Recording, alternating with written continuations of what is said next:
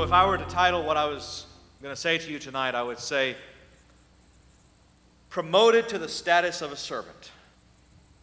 I want to talk about promotion. Promoted to the status of a servant. I know about a lot of people in this room tonight who, if you talked with them for about 5 minutes, somehow the conversation would wind down to the fact that they want to find God's will for their life. And they feel some restlessness, some anxiety in their heart that they're not being as purposeful, they're not being as useful as they would like to be, and time isn't on their side. Even young people, even especially young people I'm talking about. Now, first of all, I think that's a wonderful thing. If you don't feel some anxiety about missing the ship, well, then it's because you're asleep and the ship is already beyond your horizon. We need to know that the times and the seasons belong to the Father's authority. And that when the ship is passing by our dock, we have to time our action so that we can get on board when its opening, its gateway coincides with our dock, with our landing. Amen? We wait, and we say, Lord, show me the time. And we take a step. We don't take that step, and we don't know from then on what our life is missing. Amen? Simon, Peter, Andrew, your brother, follow me. We don't get up and start walking. We don't know what we're missing.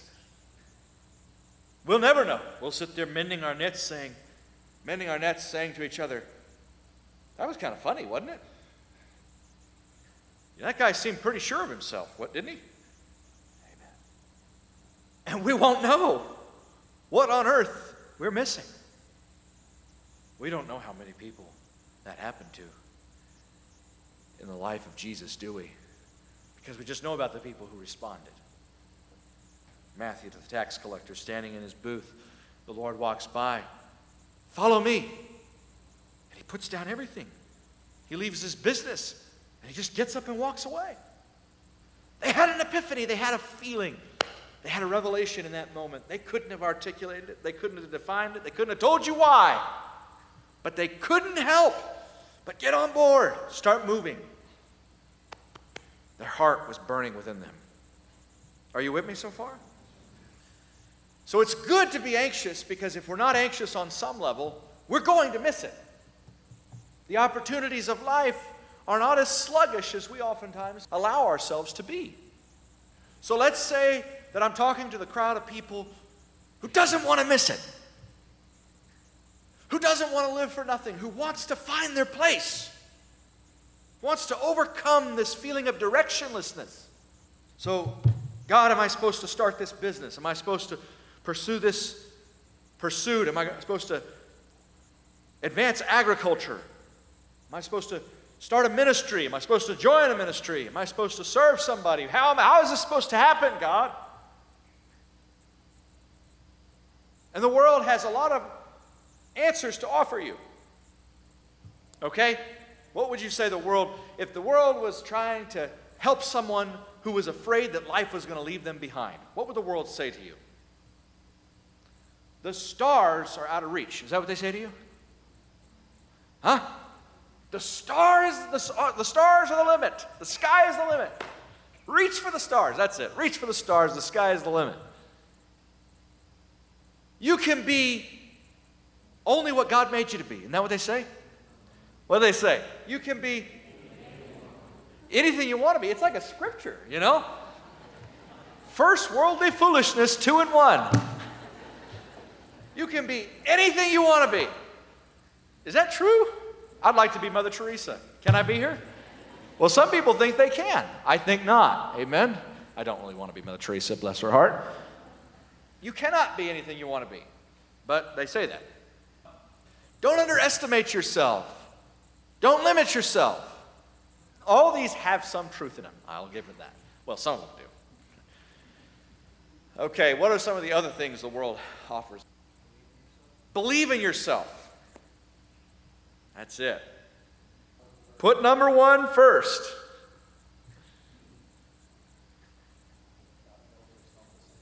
Build your self-esteem. God help us. If only we could tear some of that down. So the world also sees that there is a need to help people find their meaning and direction. And it has a lot of really powerful Bible verses that everyone has memorized. The whole world has memorized them. And they parrot them, these mantras without power. They parrot them to each other and then march off into whatever their field of drudgery is.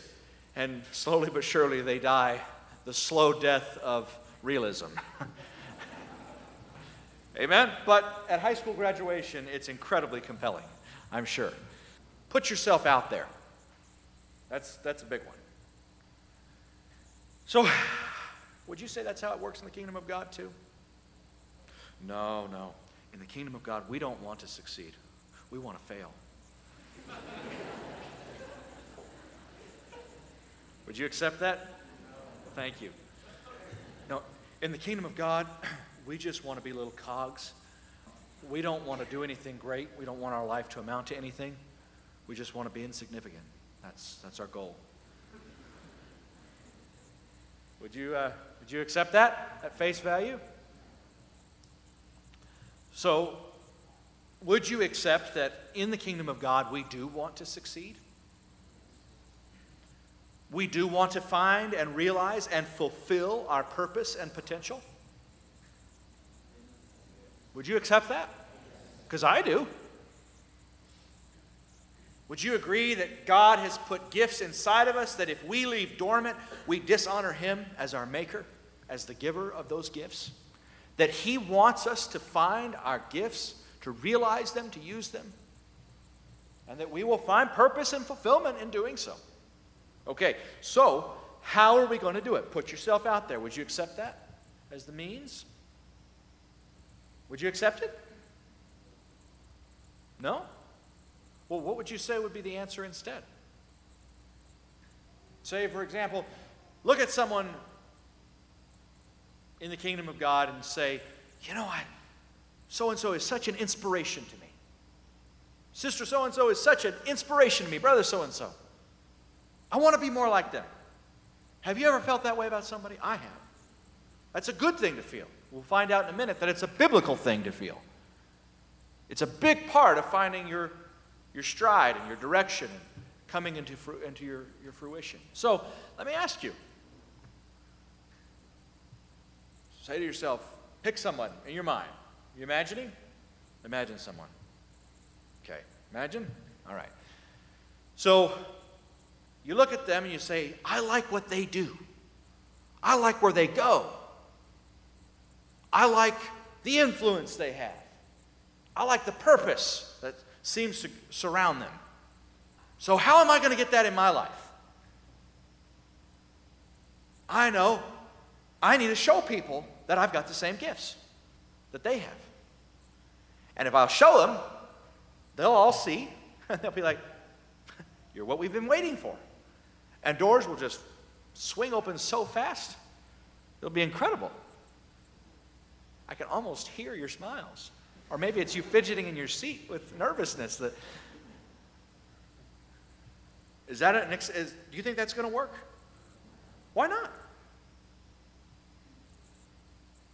So let me ask you this. Let me make it more difficult. If you keep your talent buried and nobody ever sees it, you, nor God, nor His people ever see it, does it have any chance of succeeding, of growing, of maturing?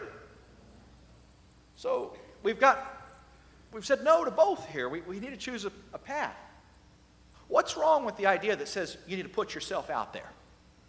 Putting yourself out there, people may notice your talents and your gifts. That may be a temporary boost to your ego. But it's not a goal unto itself. Do you understand? What are your gifts for? What is the ultimate purpose for those gifts?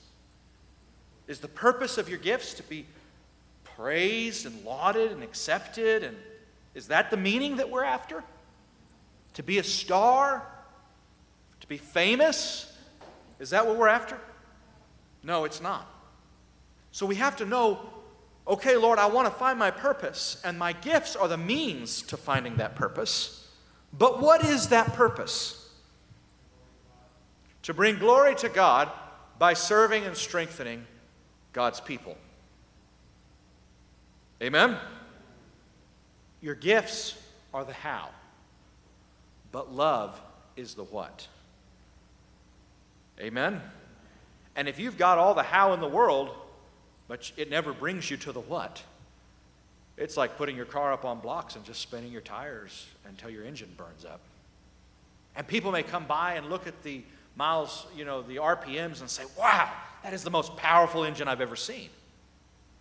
But it won't give you the kind of fulfillment as a vehicle taking you to another destination, climbing up a mountain, bringing you to a goal.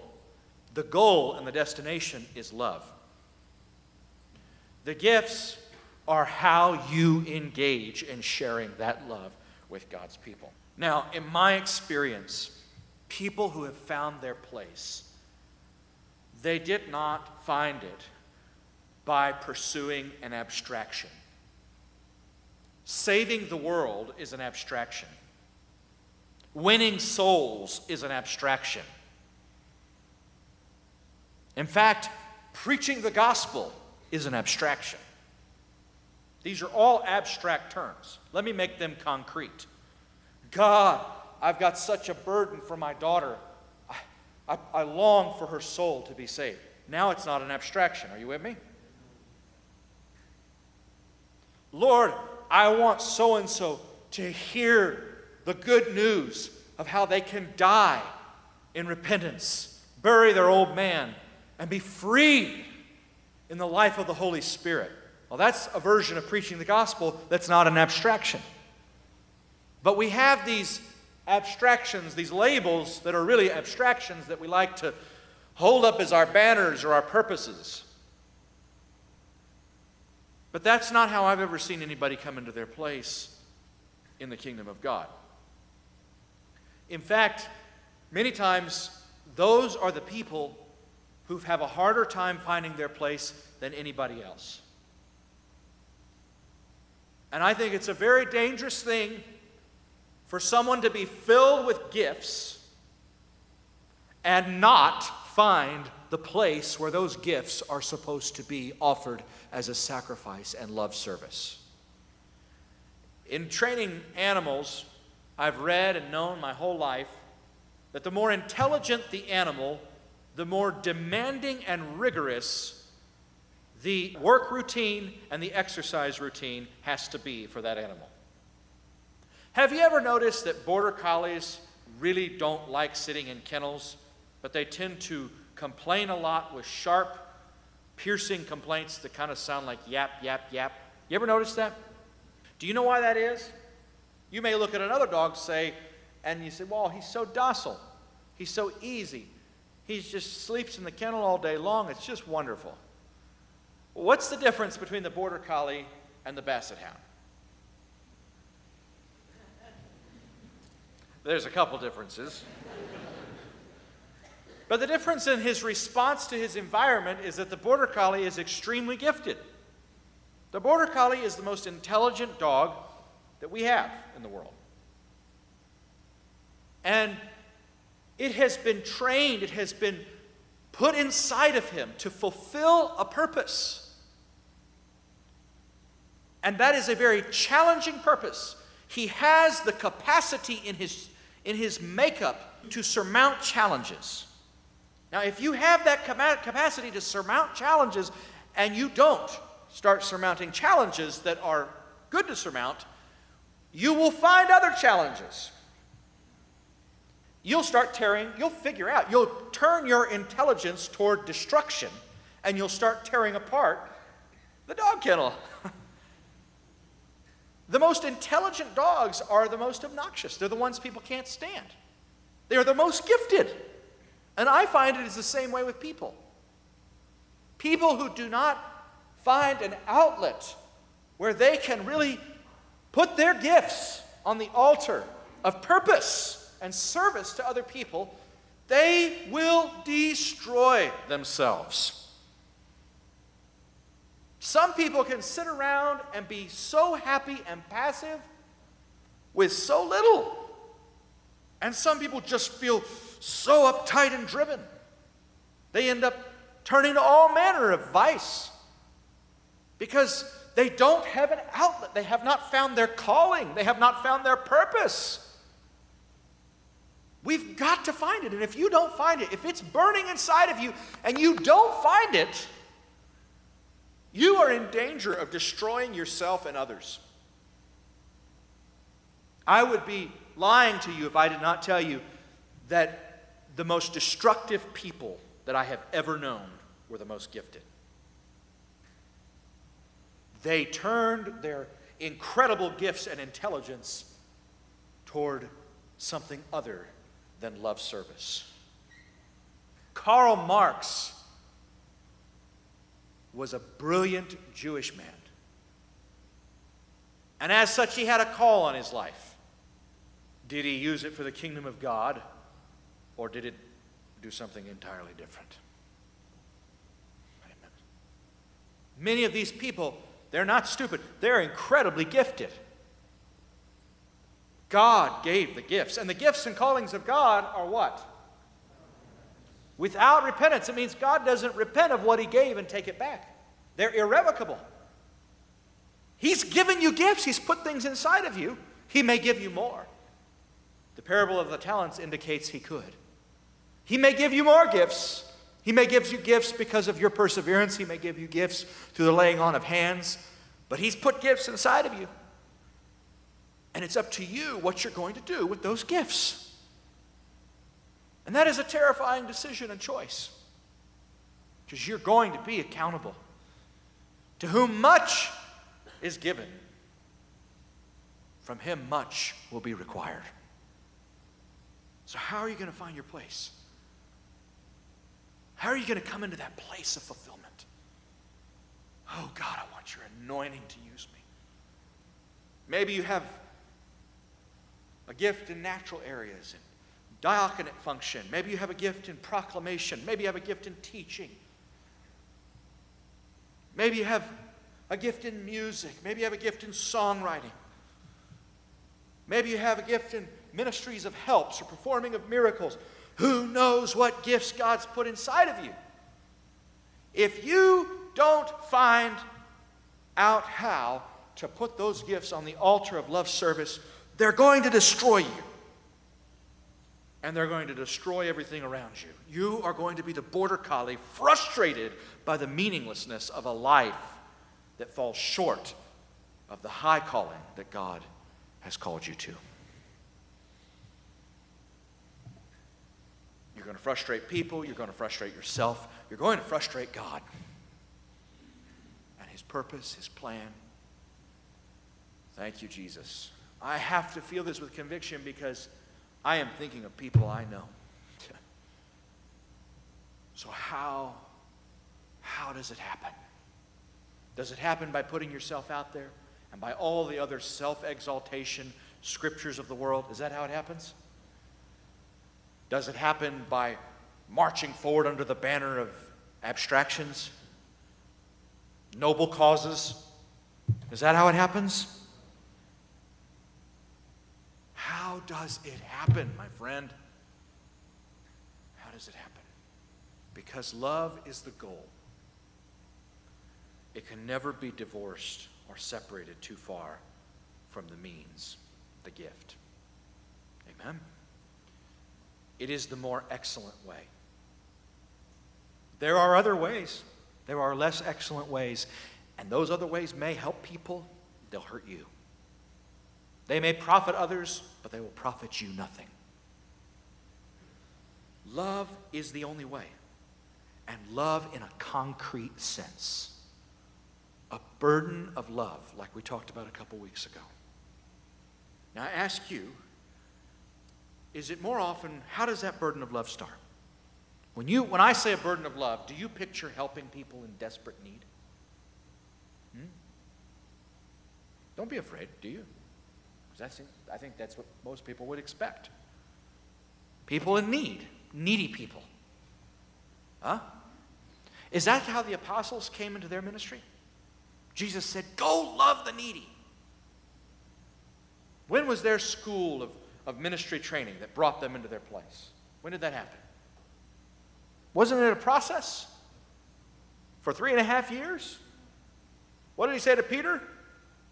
Follow me and I will make you. I will turn you into a fisher of men. When did they get turned into these fishers of men? There were moments when he sent them here and there, and those were rare. They were the exception. So, what was their burden? Was it for themselves?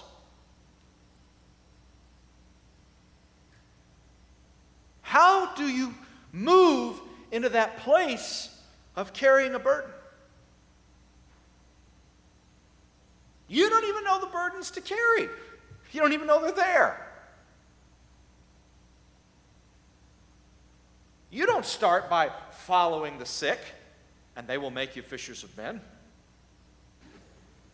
He said, follow me. Walk with me, and let me love people. And in doing so, learn how to love people my way. I'm going to be loving you, and I'm going to be loving others. Their burden of love was first and foremost to Jesus. They loved him. And there arose a dispute among them as to which of them was regarded to be the greatest. And Jesus said unto them, the kings of the Gentiles lord it over them, and those who have authority over them are called benefactors. But it is not this way with you. But the one who is the greatest among you must become like the youngest, and the leader like the servant. For who is greater, the one who reclines at the table or the one who serves? Is it not the one who reclines at the table? But I am among you as one who serves.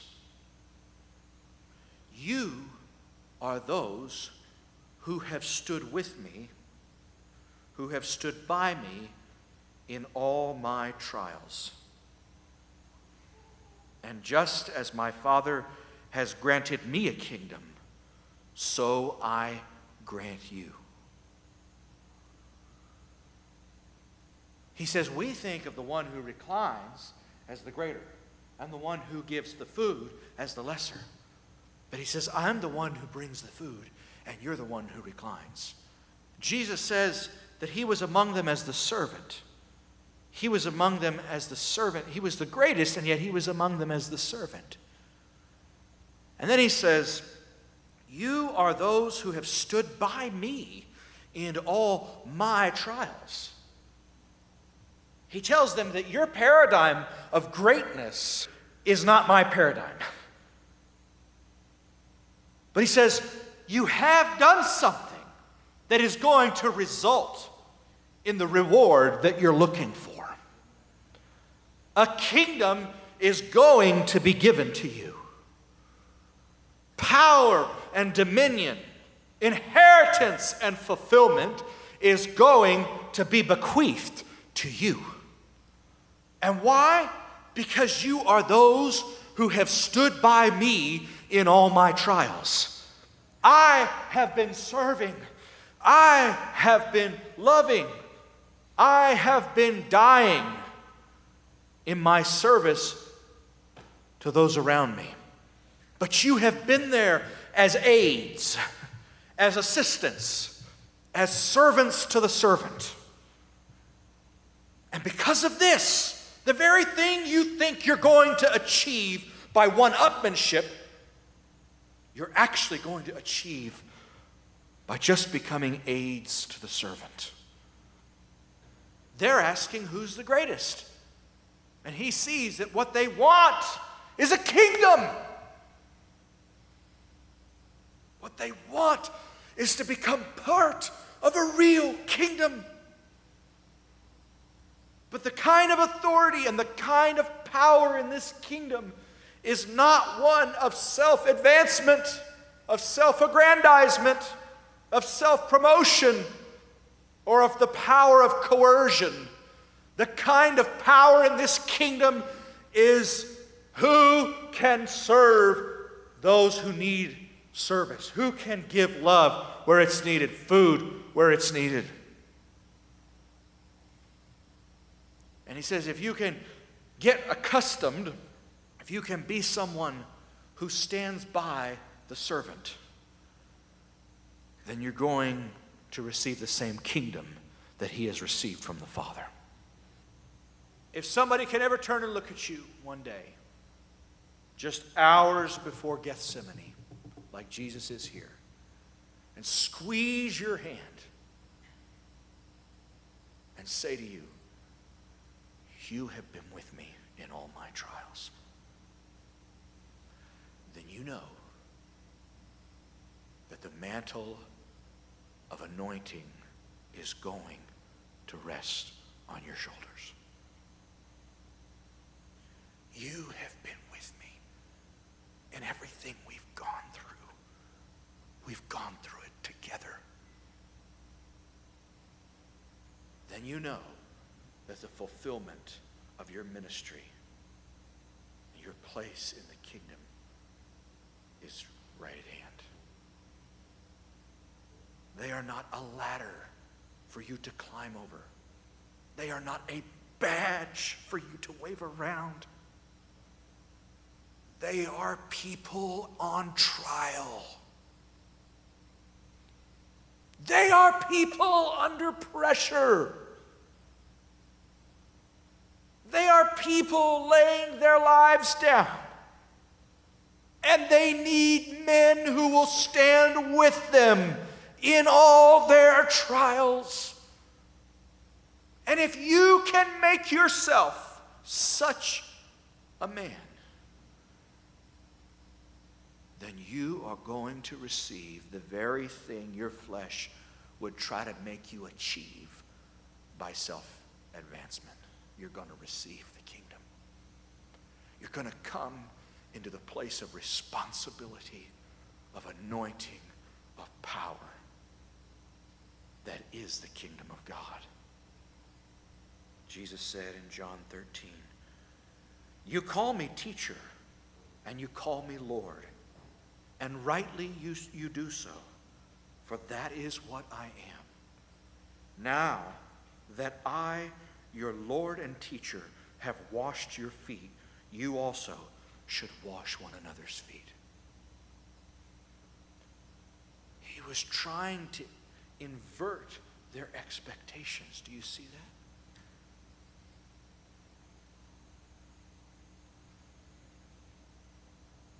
Who is that faithful and wise servant whom the master will find giving the slaves their food in due season? Amen. Who is that man who will step up and just be willing to stand by him, by the other man in all his trials?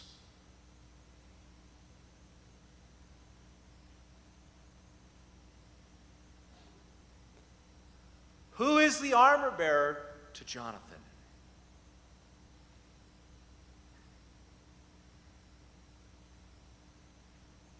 Jonathan said to his young armor bearer, come, let us go over to the outpost of those uncircumcised fellows. Perhaps the Lord will act on our behalf.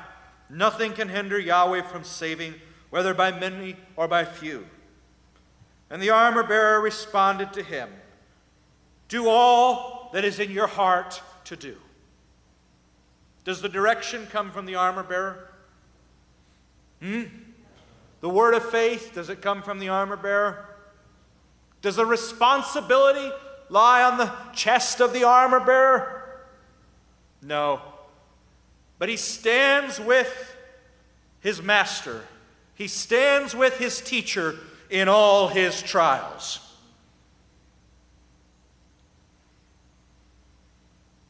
The armor bearer responded, do all that is in your heart to do. Go ahead. I am with you, heart and soul. Remember the time when Saul almost captured David. Instead, David came within inches of capturing Saul and reversed the tide of intimidation. Do you remember that? Well, they came and they said, David, the army of Saul is bearing down against you.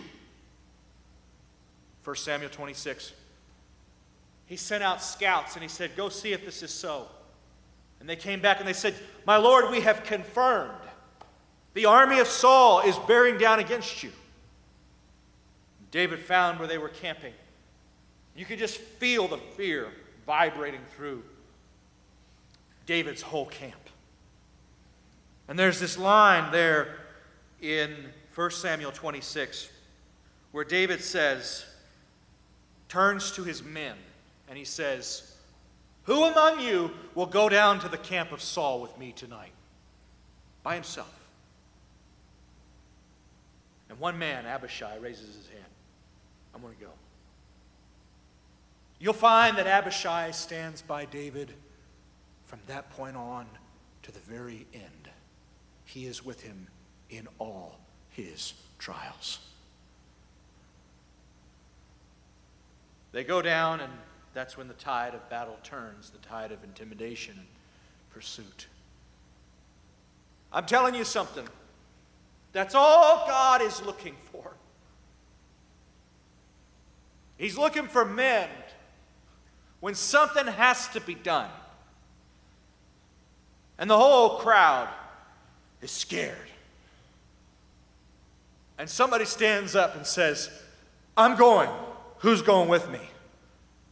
He's looking for that man who will believe in the other man. Not in an abstraction, not in a cause, not in a platitude, but in the man and the word that is burning in his heart. And we'll say to that man, I'll go. It's not stupid. It's not unrealistic. We'll do it. Somehow we'll do it. That's who God is looking for. I'll tell you, I've been so humbled today, last night and today, looking around at those men in my life. I am so grateful. But I'm telling you, that's how they got where they got. Not because they were more clever, not because they put themselves out there, not because they advanced their own agenda, but because when something had to be done, they said, I'll go, it can be done. And we did it.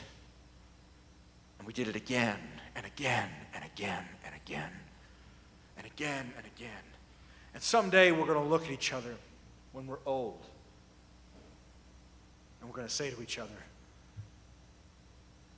you have stood with me in all my trials. Listen to this scripture in Hebrews 13. Keep your lives free from the love of money and be content with what you have, because God has said to you, I will never leave you. Never will I forsake you. See, we say with confidence, the Lord is my helper. I will not be afraid. What can man do to me?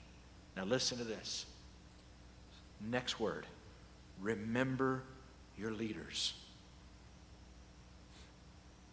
Those who spoke the word of God to you. Think about the outcome of their way of life and conduct and imitate their faith. Jesus Christ is the same yesterday, today, and forever. Now there's a little nuanced subtlety in that.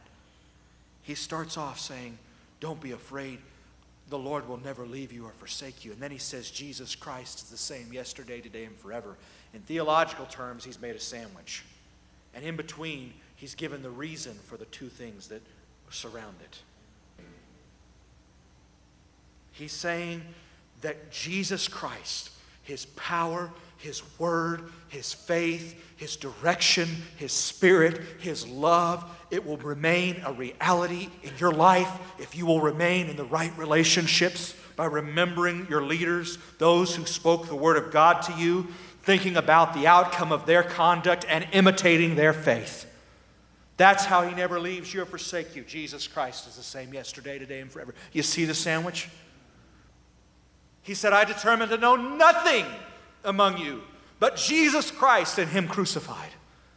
What are the next words out of the Apostle Paul? He said, I don't want to know anything among you except the weakness of Jesus Christ and Him crucified. What are his next words? Jesus was with you in weakness, in fear, and much trembling. Is that what he said?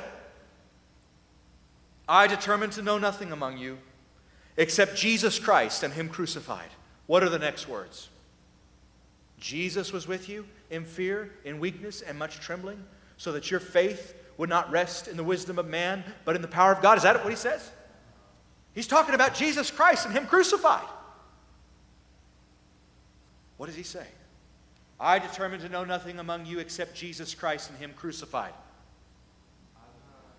I was with you in weakness.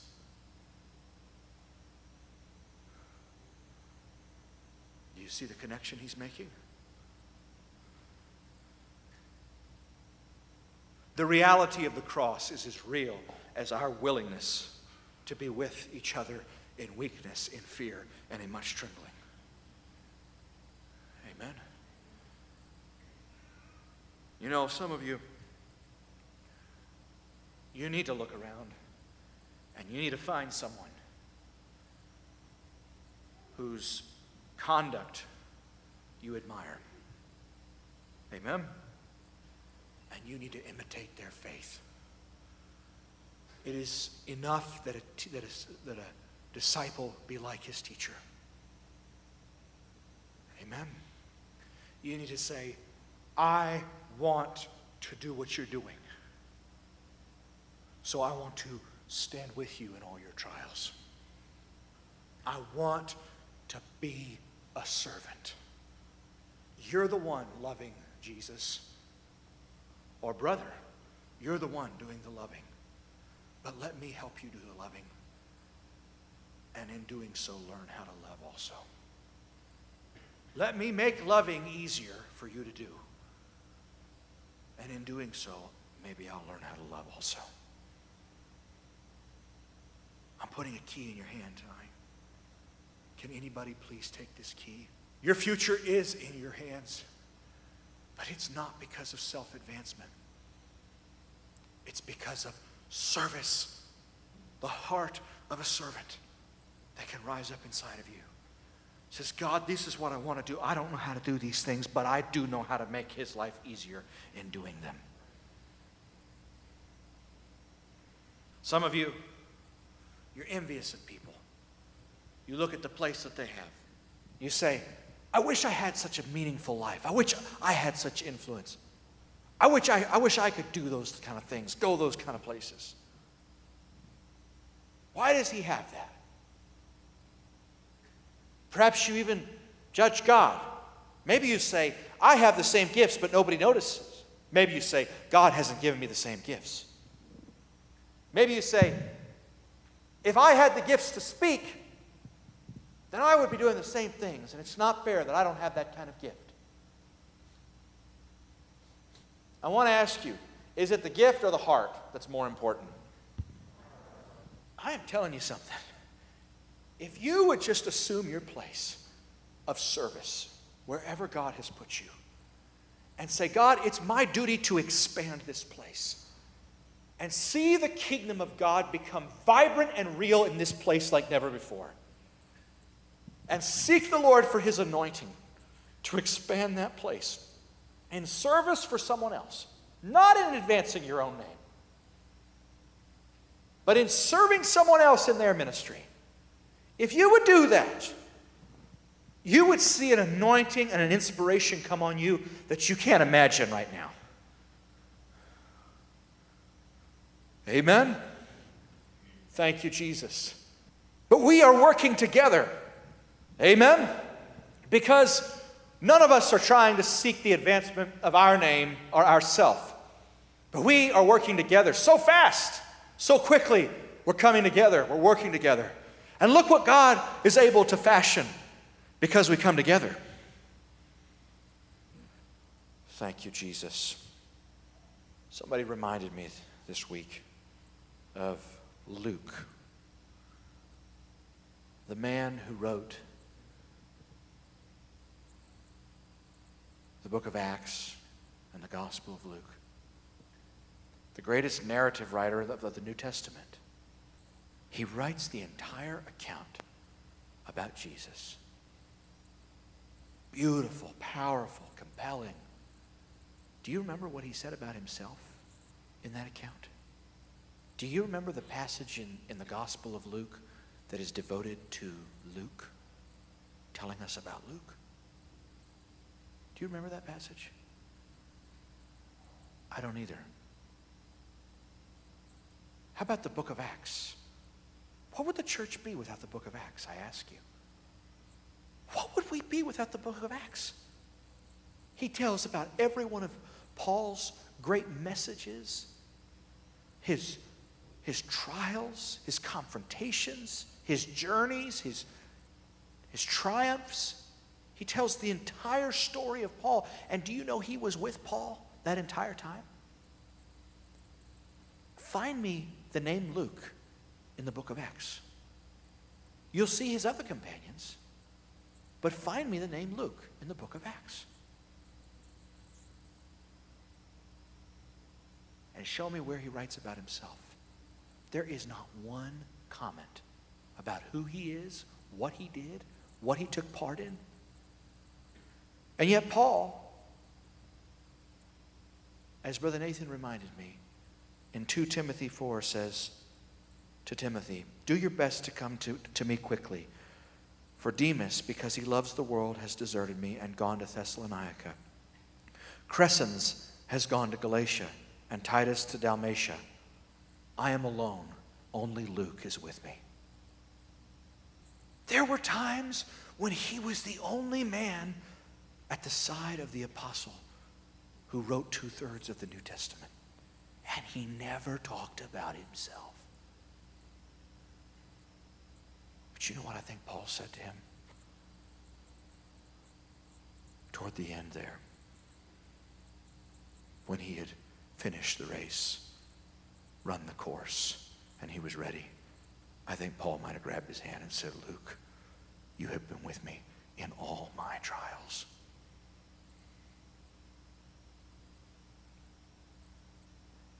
None of us are Paul's, but all of us can be Luke's. Amen. We can find our places of service. I am proud to say, I am a servant. I am not my own man. I do not dictate my schedule. I do not dictate my own time. I can be as supple as a yo-yo, because my task is not to advance my agenda or my name. My task is to serve those who are greater than me. And when the day comes, I hope I can hear them say, you have been with me in all my trials. I was not your ladder. I was not your means to an end. I was your friend. You need to find someone whose conduct you admire and attach yourself and begin to imitate their faith. Walk like they walk, talk like they talk, serve where they serve, learn whatever they do. Follow them as far as they follow Christ. You are needed, not as a maverick on your own, but you are needed to come stand with God's men as they lay themselves down in love service for his people. The Lord's not going to thank us for all the trips we took, for all the accolades we received. He's not going to thank us for all the praise of men and all the acceptance of men. He's not going to thank us for those things. He's going to thank us for standing with him in his trials. Amen. Him in the least of one of these, his brothers. A Paul, a Peter, a Timothy, a Titus. Amen. Thank you, Jesus. Do you feel faith? Do you see the pathway toward fulfillment and coming into your place and realizing your gifts? Do you see it? Let's do it. Thank you, Jesus. Thank you, Lord. When you feel that love, when you feel that weight of love come upon your heart, you're hearing the calling of God on your life. And it's more likely to start serving the one who serves than it is serving the needy right off the bat. They became those who served the needy, didn't they? Did they not become those whose shadow healed people? Those whose handkerchiefs once anointed healed the sick, raised the dead? Did they not? But it all came. That was the kingdom. When the 72 came back, Jesus rejoiced greatly. And he said, I saw Satan falling like lightning from heaven. That's the kingdom coming. But that kingdom comes because they knew their place with him. And Peter said, when he said that about you stood with me in all my trials, Peter said, and I'm going to go with you to the end. That's actually when he made that big promise that he broke. But he came back, didn't he? When you have turned again, strengthen your brothers. When it's not about you, when you haven't even made standing with me something about you, but it's really about me and my love for the sheep, you're going to be converted, and you're going to be an incredible strength to your brothers.